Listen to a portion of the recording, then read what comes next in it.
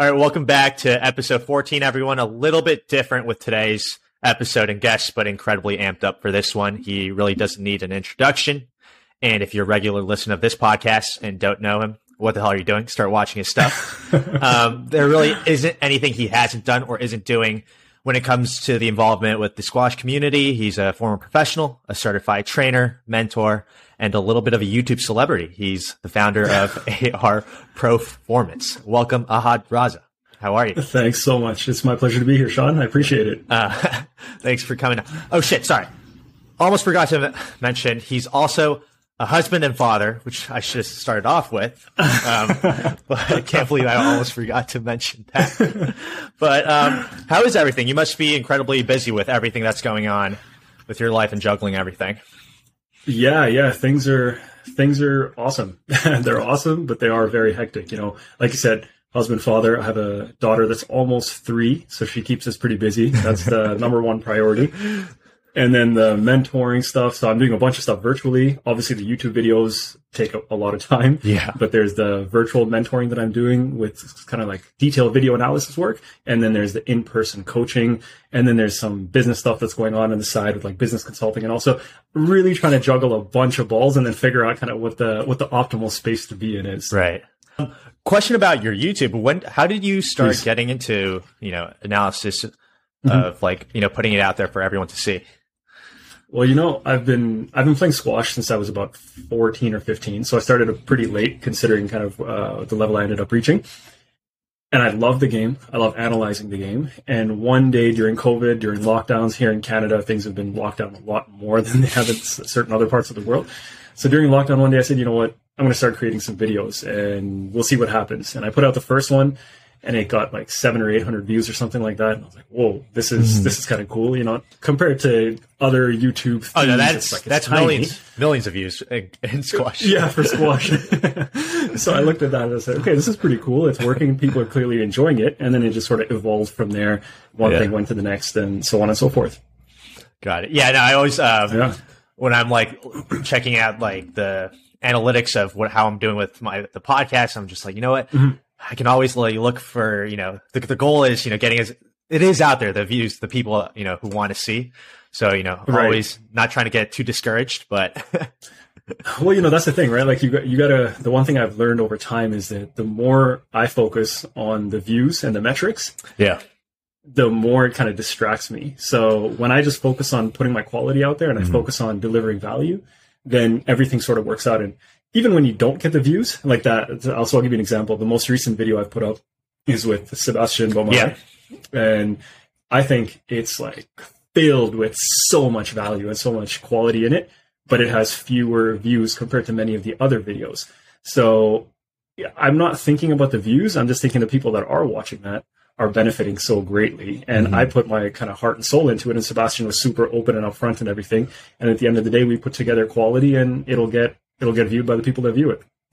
That's awesome. Is there a particular direction you want to continue ahead with, how you do with the YouTube channel in particular? Mm-hmm. Yeah, it's funny because when you asked how did I start the channel, I started it on a bit of a whim. And I don't have this crazy strategy about where I want to go. The thing that I do want to do is I want to get more of the pros on to kind of get more of the in-depth analyses with the pros. But I got to figure out because they're getting to these massive long videos. So they're almost like these masterclass videos. And most people don't have the time or the attention span to listen for an hour and a half or an hour, like 2 hours sometimes, right? Yeah. So I want to continue teaching people. I want to continue inspiring people with those shorter kind of 10 to 20 minute videos. But I also want to bring that like really in-depth coaching lens to it. But I have to figure out the appropriate way to bring that coaching lens. And the other thing I want to start bringing more is the mindset side of it. So I want to start talking to some of these really, really successful professionals and show people what it takes mentally to get there. Because the technical side, everyone can kind of understand what you need to do. You need to go on court and hit balls in a certain way, and there's a certain way to practice. The tactical side, you can understand their combinations. You have to practice these things, and then it kind of comes out in gameplay. Physical side is probably the most well-known because everyone knows about fitness and it's everywhere. There is a correct way to do it though, which sometimes gets missed. And then the mental side of it is kind of like that black box. So I want to try to shine a light on that black box a bit more. Yeah. So another follow-up question I had for you is, you seem to have such an analytical approach, and I think I read one of your articles about I think you said the movement is probably the most important component of the game. Do you think this, analytical thinking just comes from your nature, or does it have to do a little bit with your late start to the introduction to the game? It's a combination of all of it, I think, including my studies, my late start to the game. So I'll tell you, the way I started playing, like I said, at 14, 15, and the way I taught myself to play was sitting in my room at my desktop with a video of Jahangir Khan and Jansher Khan, who are kind of like my idols growing up. I'm originally from Pakistan, Pakistani legends, and I would have the mouse button in my left hand, hovering over the frame-by-frame slow-motion button on Windows Media Player, and then I had my racket in my right hand, and I'll basically go click, click, click, and I'd be adjusting my racket to see, how are they setting up their swing, how are they moving, and all of that kind of stuff. Yeah. So that analytical lens started at that age.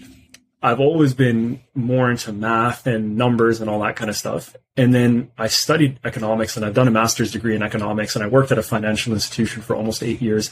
So that analytical lens is kind of there. Yeah. So I think that's part of what I feel is a strength of mine, is merging and marrying the analytics with the passion, with the communication and the coaching ability. And that's why my hope is to try to help people improve through these videos.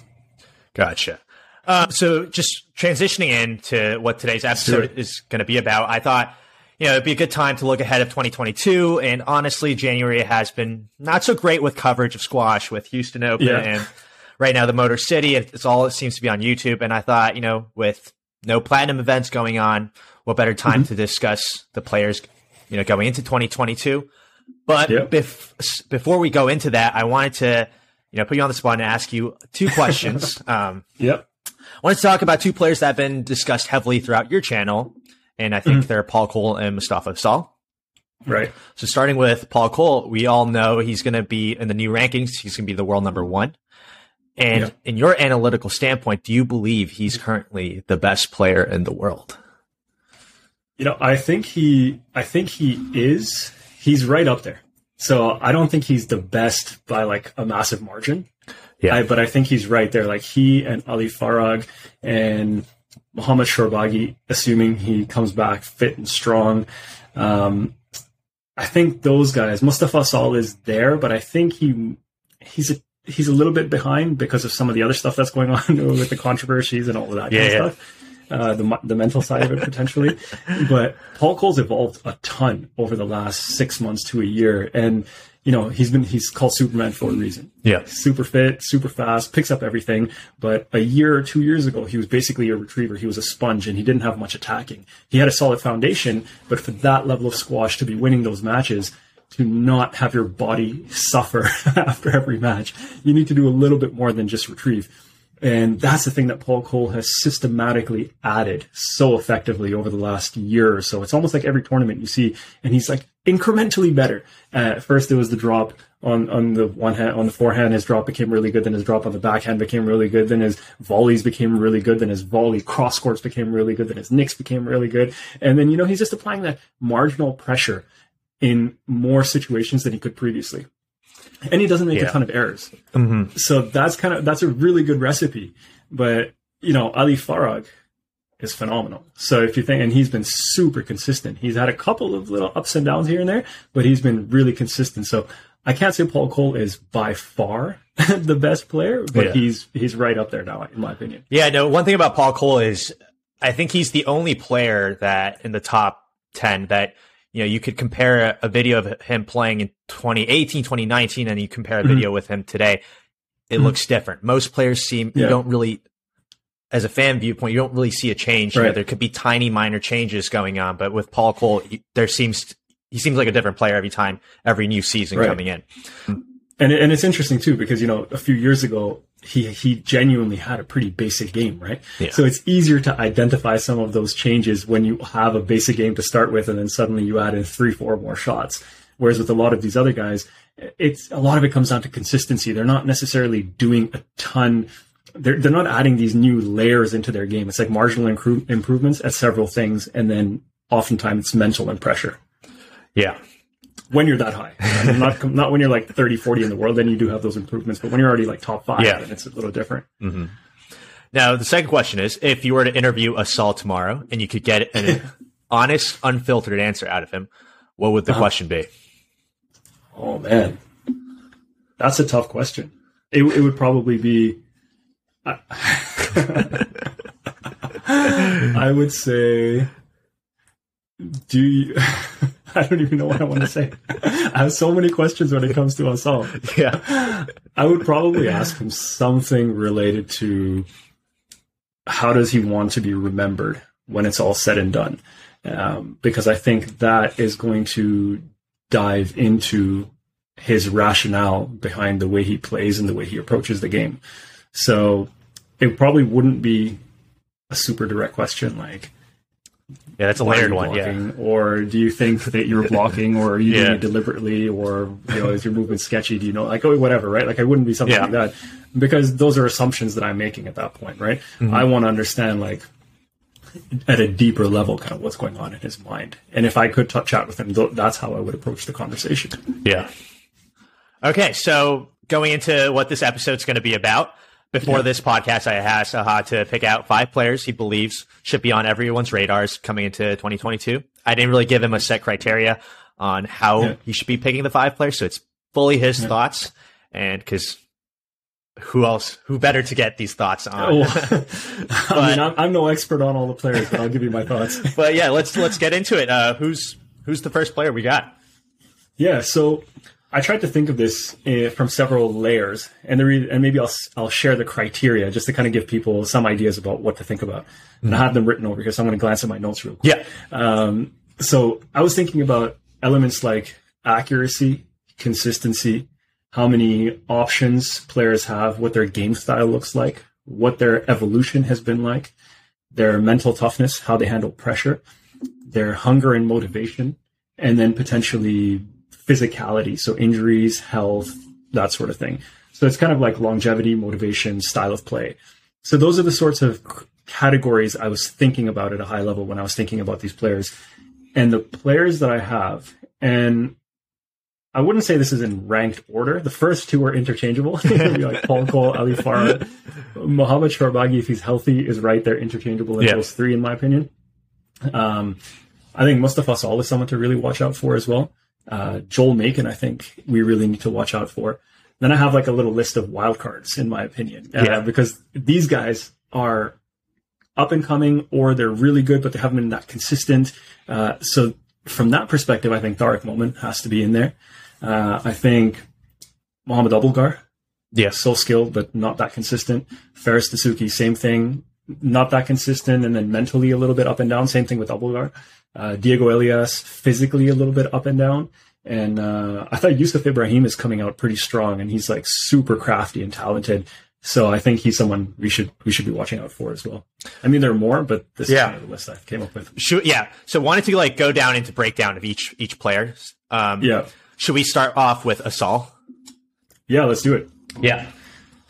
Well, at the end of the day, like, Asal's just a beast, right? Like, he's the raging bull for a reason. So he's so strong, he's so fit, he's so fast, he plays the game so dynamically. I think he's taken everything to another level when it comes to how crisply he's hitting, how explosively he's covering the court, playing through interference, like all of that stuff. I think and he's hungry. He's young and he's hungry and he wants to move up. So I think when you put all those layers together, he's definitely a recipe for disaster for some of these, like the world number 1, 2, and 3. And you know, he's been challenging Ali Farah pretty consistently when they've been playing. He's beaten Shorbagy over the last few months. So I think Asal, like, he's just a given that we have to be mindful of him. The side we also have to be mindful for is some of the controversy, though, right? Yeah. So he has that suspension right now.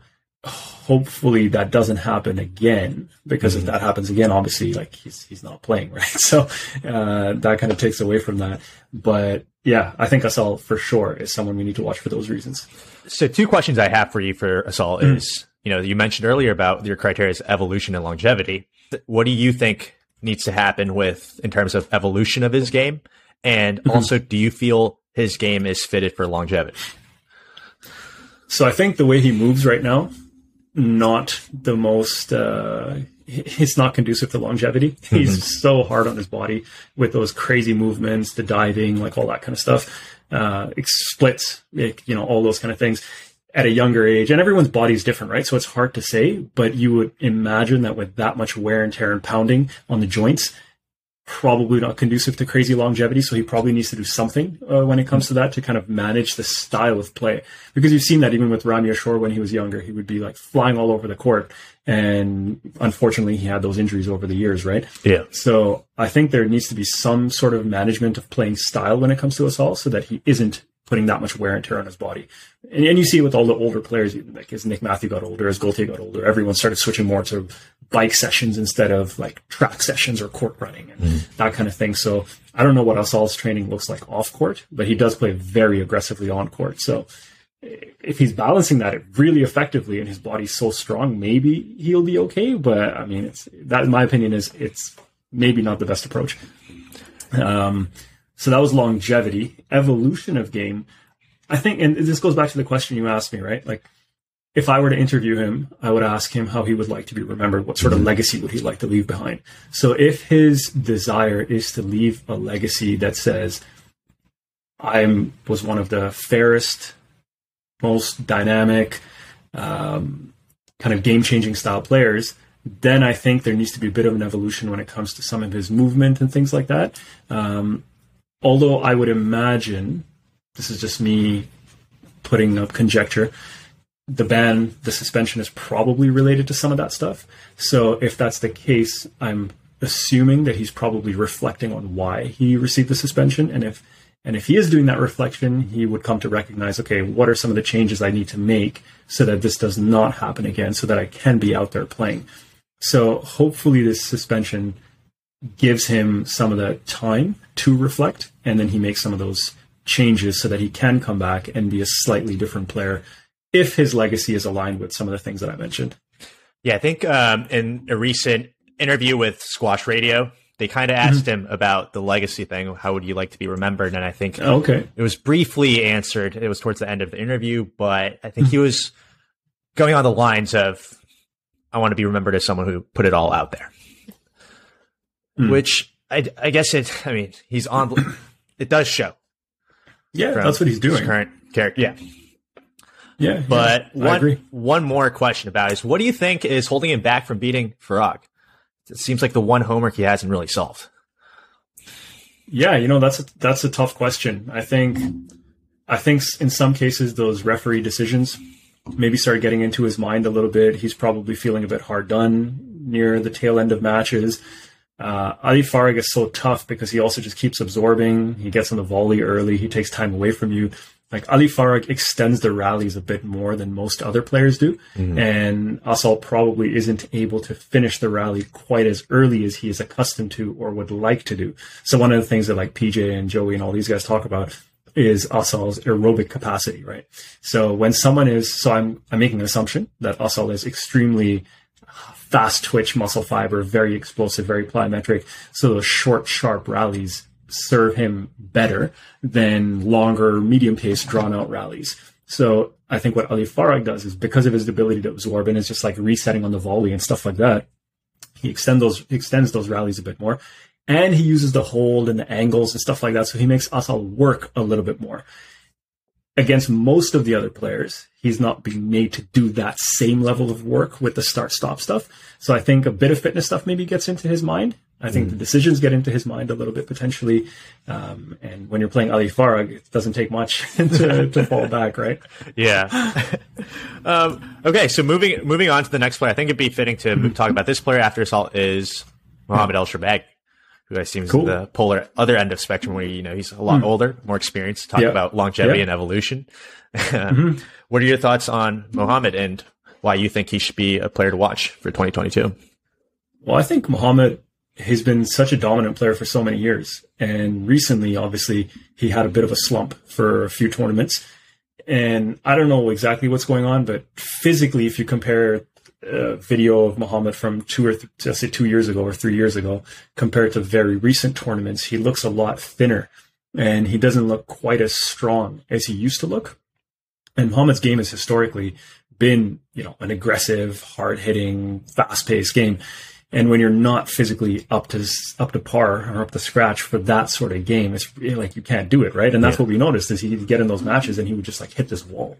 And most players do hit a wall at some point, but they typically can move past that wall. They get a second wind or a third wind. With Muhammad, it looked like he was really struggling. And it could be a nutrition thing. It could be the way he's been training, or he's been focused on a different aspect of training. I don't know. But the reason I think he's so dangerous is because he has a tremendous amount of experience. His body is pretty healthy from my understanding. Like, I don't think he has any ongoing injuries. His game style, like his ball control, his awareness, his options, all of that stuff is deadly. And the guy's probably hungry now because he's probably thinking, what the heck is going on? Like, this is not how I want to be playing right now. Yeah. And he's not that old. Like, he still has a few years ahead of him, I think. So he's probably hungry to come back and prove himself. So I think he's going to come out strong. Yeah, no, I think people commonly mistake him as being very old, but it's just because he's played on the tour for such a long time. Yeah, how old is he? Is he like 30, I think? Yeah, he's not. He's not more than 30. Yeah, early 30s or 30. Yeah, no way. Yeah. But wanted to ask you about then moving on to Paul Cole. What do you think Paul Cole needs to do to cement himself at the top spot and make sure he continues to stay there? Well, I think the thing with Paul Cole is his mindset, right? Like, his mindset is first and foremost everything we've seen Superman. It's just like never give up. He's relentless. So I think that's something he's just going to continue to do. I think he needs to continue to be smarter with his approach to the game, which even based on the interview he and Joey Barrington did recently, he's being far more thoughtful. Like, let's say his CrossFit training volume, he's brought that down significantly. So he's keeping his body healthier and fitter instead of just grinding it out and continuing to grind it out and risk injury. So I think for him, he needs to continue the thoughtful approach to the game, managing his body. So with Rob Owen, he's obviously been doing a lot of stuff to add those shot options to his game. So if he continues to take that methodical approach to maybe add another shot, to maintain his consistency, to stay injury free, I think then he's going to become dominant, in my opinion. If he keeps adding another layer and keeps taking this systematic approach, I think he'll become dominant. Because there was one match, I don't remember which match it was, but there was one match that he played not that long ago where I was like, man, this is kind of reminiscent of Jahangir Khan, because Jahangir Khan would come out and he'd basically like wear his opponents down. And he typically had like more fitness than them. And depending on what time, what era we kind of looked at, he added that backhand volley drop really effectively, and he kind of added another dimension to the game. Pace, power, fitness, and then a bit of attacking. So I think if Paul Cole can continue to add that attacking layer to it and add more options maybe from the back of the court. So right now he's really good in the front. Now he's added the mid. If he can add attacking options and maybe some holds and stuff like that from the back of the court, in addition to what he's already been doing, and he stays healthy, I think he's going to be tough to beat. Yeah, a question I have for Paul Cole is the idea of longevity. As someone who bases his game so much on fitness, and I know we've been speaking a lot about the additions to his game. Yeah. Do you think his current way of movement is fit for longevity? Well, I think that's what he and Rob Owen, that's something that they have been working on and that they're probably going to continue to work on, because I think he was saying, even in that interview with Joey, he was saying that, he'd be diving and Rob would be like, what the hell are you doing? And he said something like he never saw John Cher diving, right? Yeah, so I think Paul Cole's movement is becoming pretty efficient. I think part of that is not just his movement technique. Part of that is also reading the ball, reading the game, reading your opponent, looking at the quality of your shot, and then, hedging your bets a little bit or getting a good understanding of anticipation and stuff, but I'm not saying he can't anticipate. I'm just saying that as you improve that skill even more, then it makes your movement seem that much more efficient. Yeah.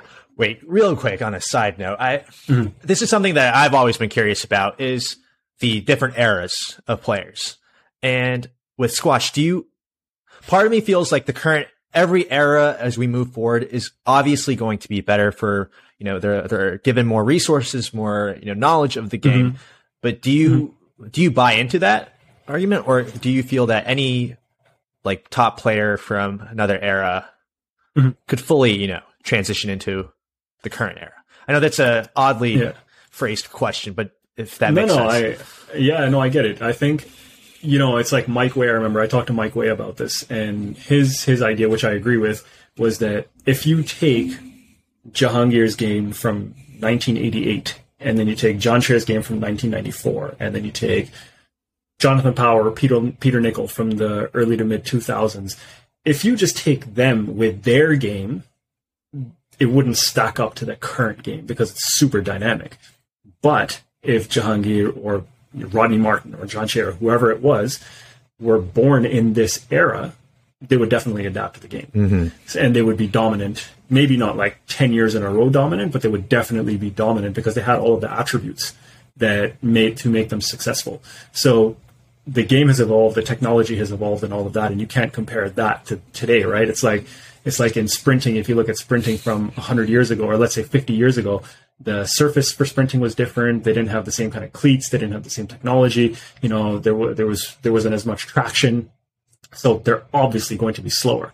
But if you put those same people in with current training methodologies and current technologies, then it would be just as fast as the top guys right now. So that is my opinion. Yeah. All right. Yeah. I was always curious about that because it seems in squash in particular, there's always comparisons with, you know, past players. So that'd be a really relevant question. Yeah. It's impossible to compare. Like if you put John Chair in today's game, and let's say John Chair was 25 years old right now, he would probably be world number one or something like that right now, because he would have the same work ethic.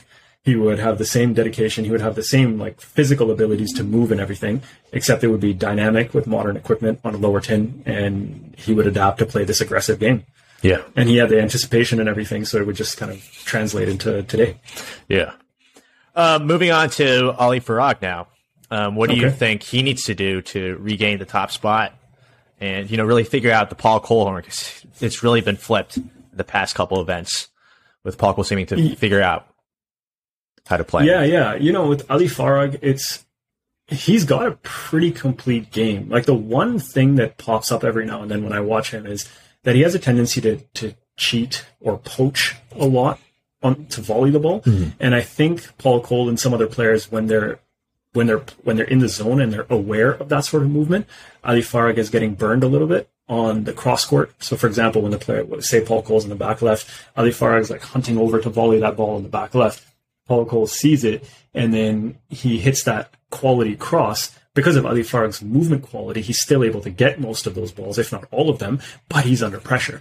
So I find that he's maybe doing a little bit more work than he might need to. He's controlling the rally the way he does, and he's volleying the way he does, but he's just doing a little bit more unnecessarily. So I think that's one thing that he could work on if he wants to. But at the same time, he's hedging his bets and saying, hey, I have a 80% success rate at anticipating. My movement will cover me for the other 20%. I'd rather put that 80% bet on volleying and then putting more pressure on my opponent. And if he catches me, I'm going to reset the ball. So, you know, with Farag, that's kind of like the only thing that I see him getting burnt on a little bit. There's a little bit of maybe mental stuff now and then where he gets a little bit tired or he hits like the wrong shot or something like that.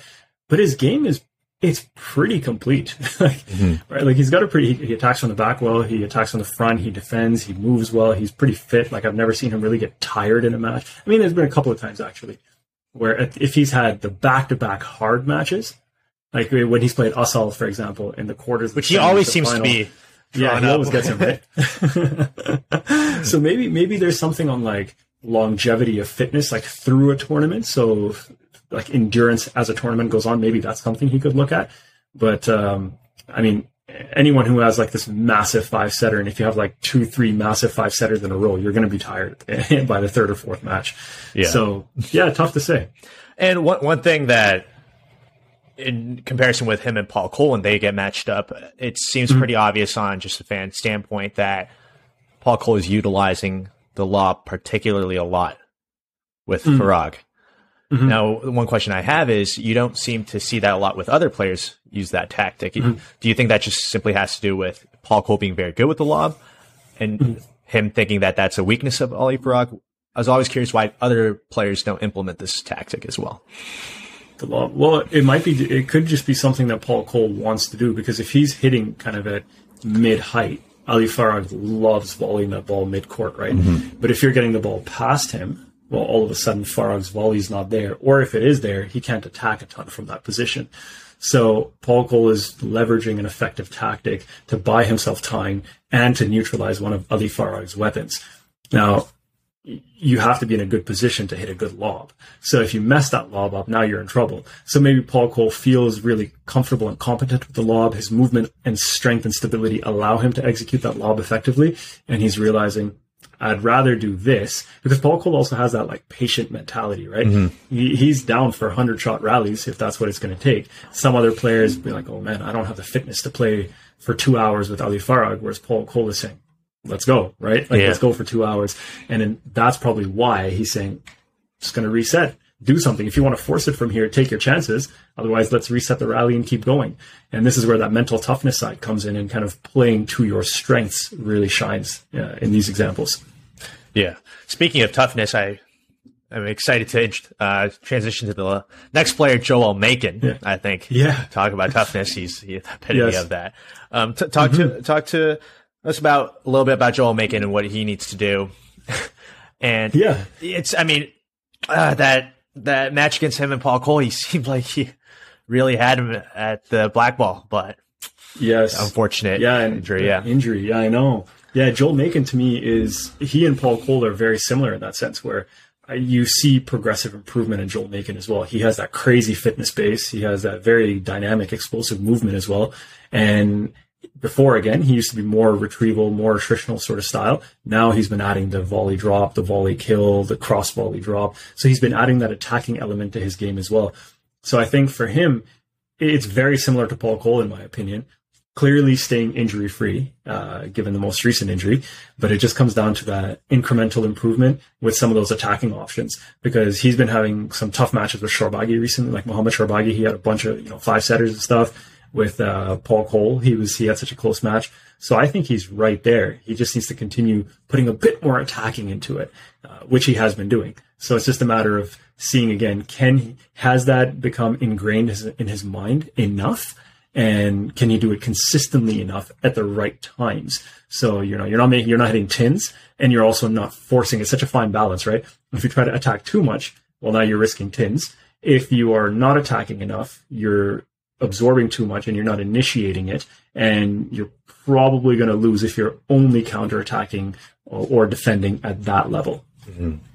Well, okay, so I hate to just pick out one match and then dive into it, but I really do want to talk about the recent Paul Cole and Joel Macon match, where it seemed Joel Macon was completely outplaying him until the injury hit. But what do you think, especially when everyone is aware how similar they are in the playing style? What was he doing? Do you remember what he was doing differently that enabled him to, outclass Paul in that match? I probably have to watch that match again, because I remember watching it. I don't remember a ton of details about it off the top of my head right now, but presumably I'm going to make a guess that it just comes down to a little bit more high percentage pressure and attacking. So one player like Paul Cole historically had the tendency to be a little bit too passive and too defensive. If you're playing, if two guys have a similar game style, like Joel Macon and Paul Cole, where they are based on that fitness and strength and retrieval and all of that, whichever one is being slightly more aggressive with the attacks, whichever one is being a little bit more proactive, that's the guy that's going to come out on top. So I'm going to venture a guess and say that's the case until I go back and watch the match and I give like a definitive reason. So that's my opinion. And the other thing is, like, on one particular day, like you said, it's kind of unfair and hard to make a judgment on one match. But on that particular day, maybe Joel Macon was just like in the zone and he was seeing the ball and he was putting in those attacks with quality, and maybe Paul Cole was a little bit off. And that could be the difference on that day. I always think it's a tough matchup when it's Joel Macon and Paul Cole, and I think that I want to assume that would get Paul Cole a little edgy when they're matched up together, just because of he knows that his greatest weapon of, being patient in 100 minutes is not going to really work with Joel Macon. So, I think it makes him second guess his proactive nature that he's really trying to implement as of late. And I think that makes him, go back to his old ways of being not that, aggressive, staying in the back. So I think that's why it's always a interesting matchup when those two play, because they're both a little on edge. Right. But would love to get your video analysis on this one. Maybe I'll have to go back and watch that match, because you're absolutely right. Like, if Paul Cole plays I don't know, we'll just pick someone, let's say Abulgar, because we know that Abulgar sometimes mentally gets a little soft at the end of games. So if Paul Cole is playing someone like that, or someone who's weaker, he will say, I don't really need to do much because this guy's going to crack before me. And he could even be more passive and the other guy will probably crack. Or the other guy's going to have to just rip nicks and hit outright winners, which again, is like a 10 winner kind of thing, which may or may not be favorable. Yeah. Whereas, like you said, when he's playing Joel Macon, he knows that he can't just be passive and sit back. And maybe that's, like, to your point, he has to be more proactive, and maybe the nerves come in because he has to be more proactive. Yeah. And he knows he isn't going to get too many cheap points out of Joel Macon. And he's not going to tire him out either, the way he might tire out someone else who will then start giving you the cheap errors or the loose balls. So yeah, I think you're probably absolutely right about the mental side of it with that matchup. Yeah. Now, transitioning to the wild cards you were speaking of, I wanted to start off with Fares Suzuki, especially considering he just beat Marwan in 3 in the Motor City Open. And I think when he's healthy and he's mentally, in a good spot, he is quite literally unplayable at times. I agree with you. Like Fares, he's so strong. I think it's that gymnastics background they reference. He's so strong. He's so explosive. He has the hands. He has a shot making ability. The thing that's held him back is some of them have been injuries in the past, and then the other thing has just been his mindset. He gets, again, this is not a jab against him. It's based on kind of some of the videos. He has a tendency, I think, to falter a little bit with referee calls. Yeah. So if a call or multiple calls go against him, he gets a little bit shaky and on edge, and then he kind of like almost gives up. And I think if the match gets really tough, sometimes he also gives up. That's not consistent. It's more the referee calls and kind of the mental side of it that gets him off, I think.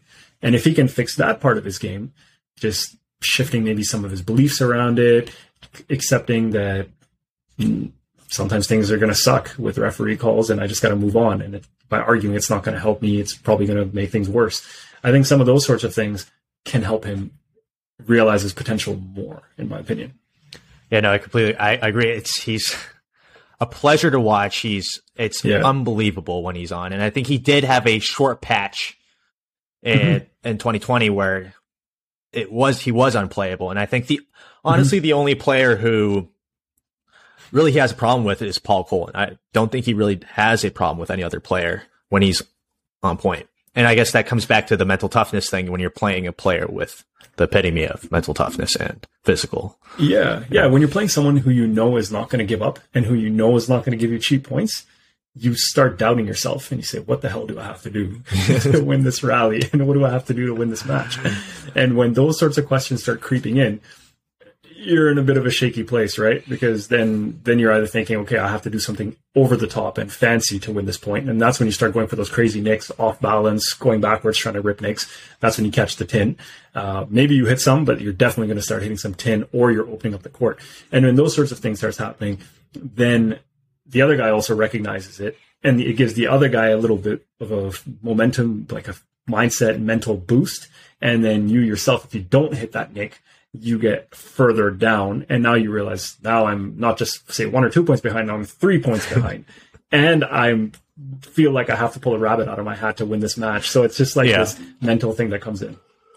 Yeah, it's interesting. It's very interesting, and that happens at all levels with all players, and some of them deal with it better than others. And actually, at the highest level, that mental side of it is the thing that separates players most from one another, especially at the crucial points of the game. Yeah, he's a tough one. Seems like he could be world number 1 tomorrow, but the mental side is holding him back. Another player that you mentioned is Yusuf Ibrahim. I don't know if you follow college squash, but he's currently active in college squash, but he's graduating this year and he's fully going professional after, and he's an exciting prospect. What are your thoughts on him? Yeah, man. I think Yusuf is supremely talented, really creative, super deceptive. He's really fast. I think he has a lot of potential. He has a lot of tools. Again, young guys, probably needs a little bit more experience to start beating those top guys consistently. Probably needs to be a little bit more patient at some points.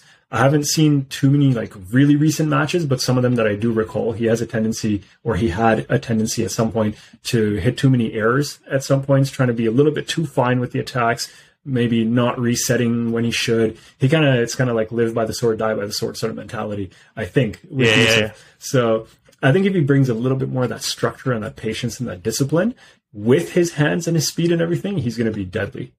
Yeah. And it's also refreshing to have a left-handed player on tour who's playing at a top level, especially on the men's side. Right. Yeah. That's right. And it's impressive to do it while you're in college, to be that good. It's crazy.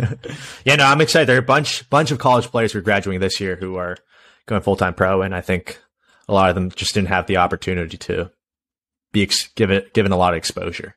So a lot of players to be on the lookout for. But yes, another player that I think you mentioned was Abu Elgar. Yeah. Do you think it's the mental similar to Dazuki with him? 100% mental side like Dazuki. He does so well. There've been matches, I don't remember who he was playing, but there've been matches where he's up 2-0 and then he loses like 14-12 in the fifth or something like that. Yeah. And he'll be up 2-0. He'll have match balls in the third. He'll lose that, and then he'll lose in the fifth. Like that sort of stuff is just like the clear sign of him doubting himself, of him maybe not having the faith and the belief that he should be winning. I don't know exactly what it is. It would be interesting to talk to him about that one day. Yeah. See kind of what sort of mental chatter he has going on at those critical points of the match. But 100%, like super talented. Movement is crazy explosive, covers the court so well, but just can't seem to finish it when he really needs to. And that's not an easy task. I have struggled many times at my own level to finish out matches after being up 2-love and whatnot. And I know what that mental chatter sounds like for me. I'm assuming it's probably something similar that's happening to him, but that's something you can train. It takes a lot of practice, a lot of belief. Yeah, I think that covers it with all the players, or did I miss a player that you mentioned? I had mentioned Diego. Yes. And I mentioned Tarek Moment. Yeah. So let's get for me, let's do it quickly with Diego. I think he has so much potential, so much talent. Ball control is awesome. He reads the game really well. He controls the pace really well. He's fluid. He never looks like he's working that hard when he's on court. But I think it's been like a bit of a physical thing for him on and off, where he's had some injuries and stuff. And then I think his fitness to play at that like really fast pace, day in and day out for 5-setters and stuff like that, in the past has been a bit of a challenge for him. And then there's obviously the consistency part. That's the thing that differentiates the world number 1 from the world number 5 or the world number 8, is that the world number 1 shows up to every tournament, tournament after tournament. With Diego, like he won that tournament a few months ago, but outside of that, he's not consistently reaching the finals or the semis and whatever. So I think for him, a little bit of fitness, maybe a little bit more consistency, maybe with mindset. With Tarek Moment, he was the last one I had mentioned. He's a little bit older now. I think he's 33. Obviously super talented. But I think with Tarek, I remember when he was like world number 1, or he's right around there. He played really well a couple of years ago. And the main difference in his game then was that his length was just so accurate. And he has that tax. He has that volley drop. He has a cross volley drop. But when his length was accurate, he was getting those opportunities so much more often, and he wasn't having to force it. And he was just... he was winning points in the back and the front. When his length is not on, he's not winning those points in the back. He's having to do too much in the front. And then one part of the court is where he's kind of attacking, but the other part, the opponent doesn't have to worry about as much. So I think with him, if he can get his length on point, Moment is he's deadly. You think Moment has it to be back as or to become world number 1? Because he seems always so right there, but just doesn't seem to get to it. It all depends on his motivation these days, to be honest. That's why I put him as a wild card, because, he and Raneem had a child. Right. I think that's about a year old. So depending on where his motivation, his focus, all that sort of stuff is, that, in my opinion, is what would kind of decide whether he's going to consistently reach that level to be world number 1. Now, he's a crazy awesome player, but if his focus is on his family and his wife and his son, well, then he might say, I'm happy being 2, 3, 4, 5, whatever he wants to be in the top 10, while maybe spending more time with his family or something. And that's awesome if that's the choice he's making, right? So it would be interesting to hear his thoughts on kind of what his ambitions are for PSA and for how much longer. Yeah. Got it. So before we finish this off, I'm going to kind of get to know you better by doing a quick fire segment. These are just fun questions to ask. There's a couple squash related ones and then a couple life related ones, and just entertain this. Starting off with your thoughts on best of 3.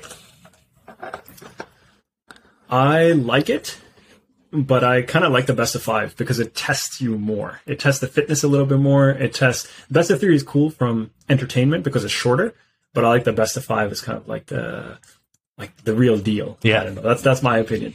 So do you think the current layout system right now with 1 or 2 events with best of 3 is well done? I think having 100%. I think having that mix is good.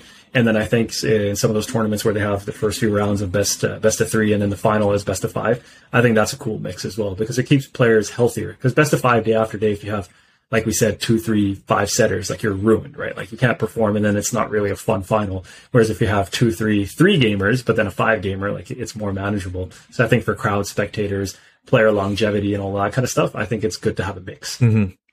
Thoughts on goggles and squash for professionals? Yeah, I wear eye guards all the time.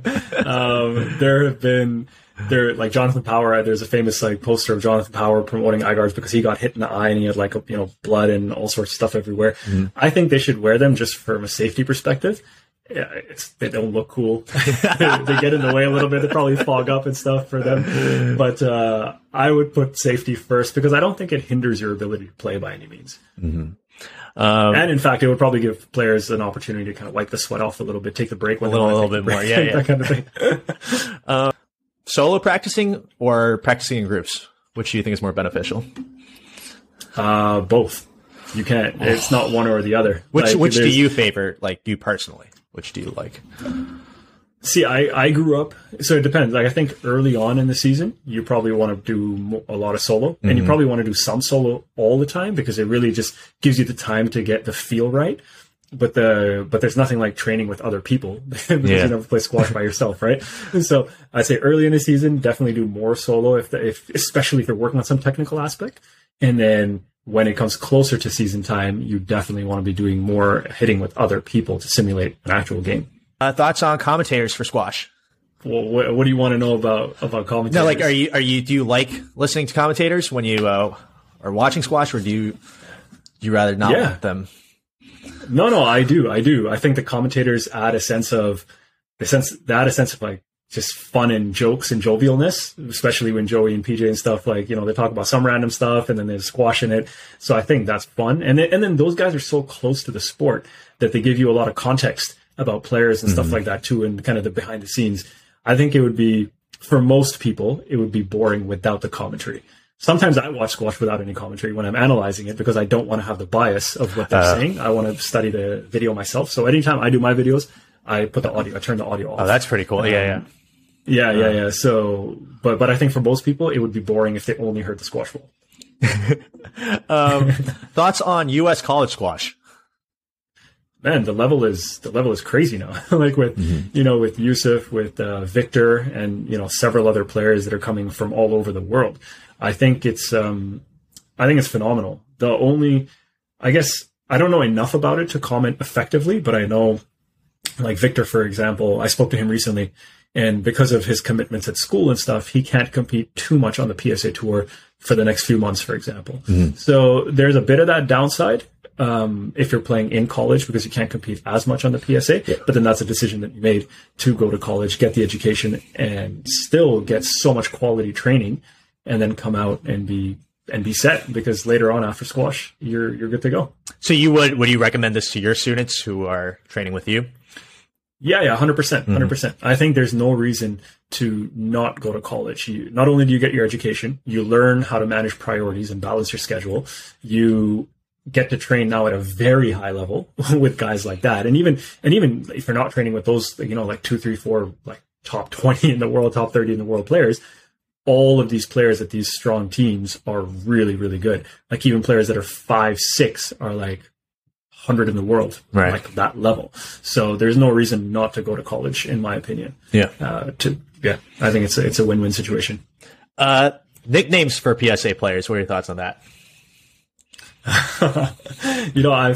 I've never been like a massive nickname person myself. So, but I think it's cool. I think it's cool. It gives people like something fun to go with. You know, like when I think of us all, you think Raging Bull. I'm like, yeah, that makes sense. Or you think of the Viper, and you know, just like jumping, stinging quickly. Like, you know, you think I think it's good. That kind of symbolism, I think it's cool. Yeah. Most underrated player on tour right now. Oh man, you know what? I don't know enough of the depth of the game to give you, because I mostly focus on kind of the top guys. Yeah. So it's hard for me to, because I don't know who's up and coming at like 50 in the world, for example. Yeah, I don't know if I have a clear answer for that, to be honest. God.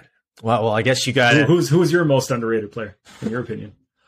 I think one player that's always been on my mind is Yip. I don't know if you. Okay. I just think he hasn't had enough tournament exposure, but just because he's from Hong Kong and he doesn't have, you know, maybe he just doesn't have the opportunity to be flying out all the time for different tournaments. Yep. But I think his results are relatively strong, and his ranking doesn't do justice. Okay, I'm gonna have to watch Yip now.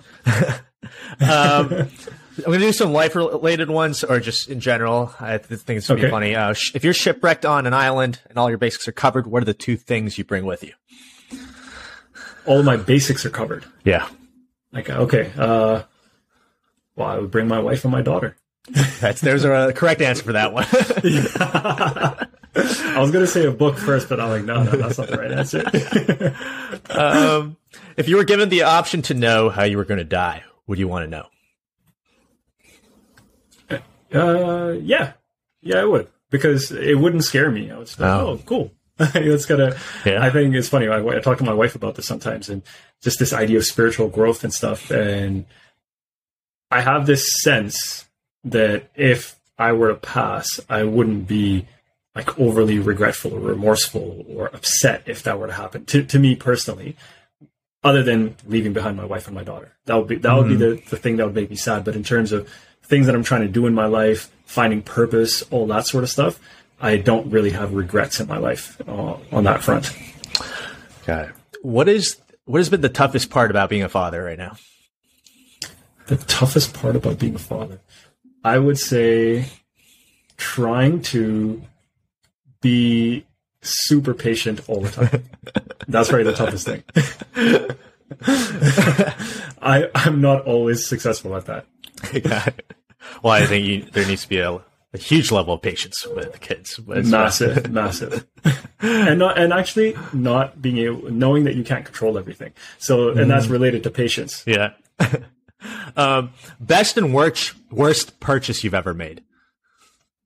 The worst purchase. But I don't want to put anything under the bus, man. There was this one like device that was supposed to help with the recovery, and I got that, and it was based on like some science around like vibration therapy and stuff like that. So I was like, let me give this a try. Never really used it much. Didn't really feel any different. So I would say that would be the worst. I'm not going to tell you what it was, but that would be the worst. Best purchase. Honestly, books. Like right now I'm reading Martin Luther King's autobiography. Oh, wow. This one is like such an awesome book, reading Mahatma Gandhi's autobiography as well. So books are definitely the best purchase. And then, I mean, on a practical level, outside of knowledge here, I say laptop and stuff so I can create these videos. The essentials, yeah. Yeah. Biggest pet peeve? Biggest pet peeve? You know, it's funny. I was watching your... I did a little quick look at your interview with Chris Hansen, and I kind of like skipped around. I jumped around in it, and I landed on, I think, exactly this question: biggest pet peeve. And I actually reflected on it after that, and I couldn't think of one single thing that really bothers me. Yeah, like I literally couldn't think of one thing that like genuinely bothers me. There might, yeah. Well, I mean, you must be a very patient person. I think maybe you're. Well, I'm trying, and I'm genuinely trying on that like spiritual evolution, like I was telling you. Mm-hmm. And things happen sometimes, and I'll be like, oh, it might frustrate me for like a minute or 30 seconds or something, and then like, all right, that's done. There's always a reason behind it. And I'm always I try my best to give other people the benefit of the doubt. And I recognize that whenever someone's doing something and it's not something that I like, for example, they're doing the best that they're capable of in that moment.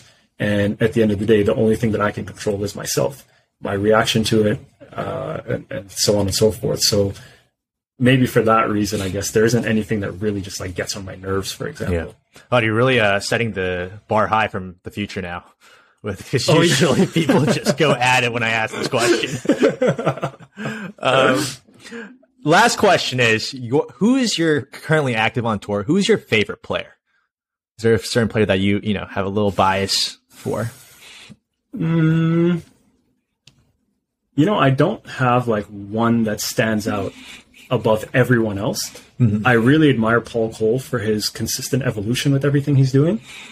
I love Ali Farag's demeanor and his fairness, his desire and willingness to applaud his opponents, doing all that sort of stuff. So I'd say probably those two.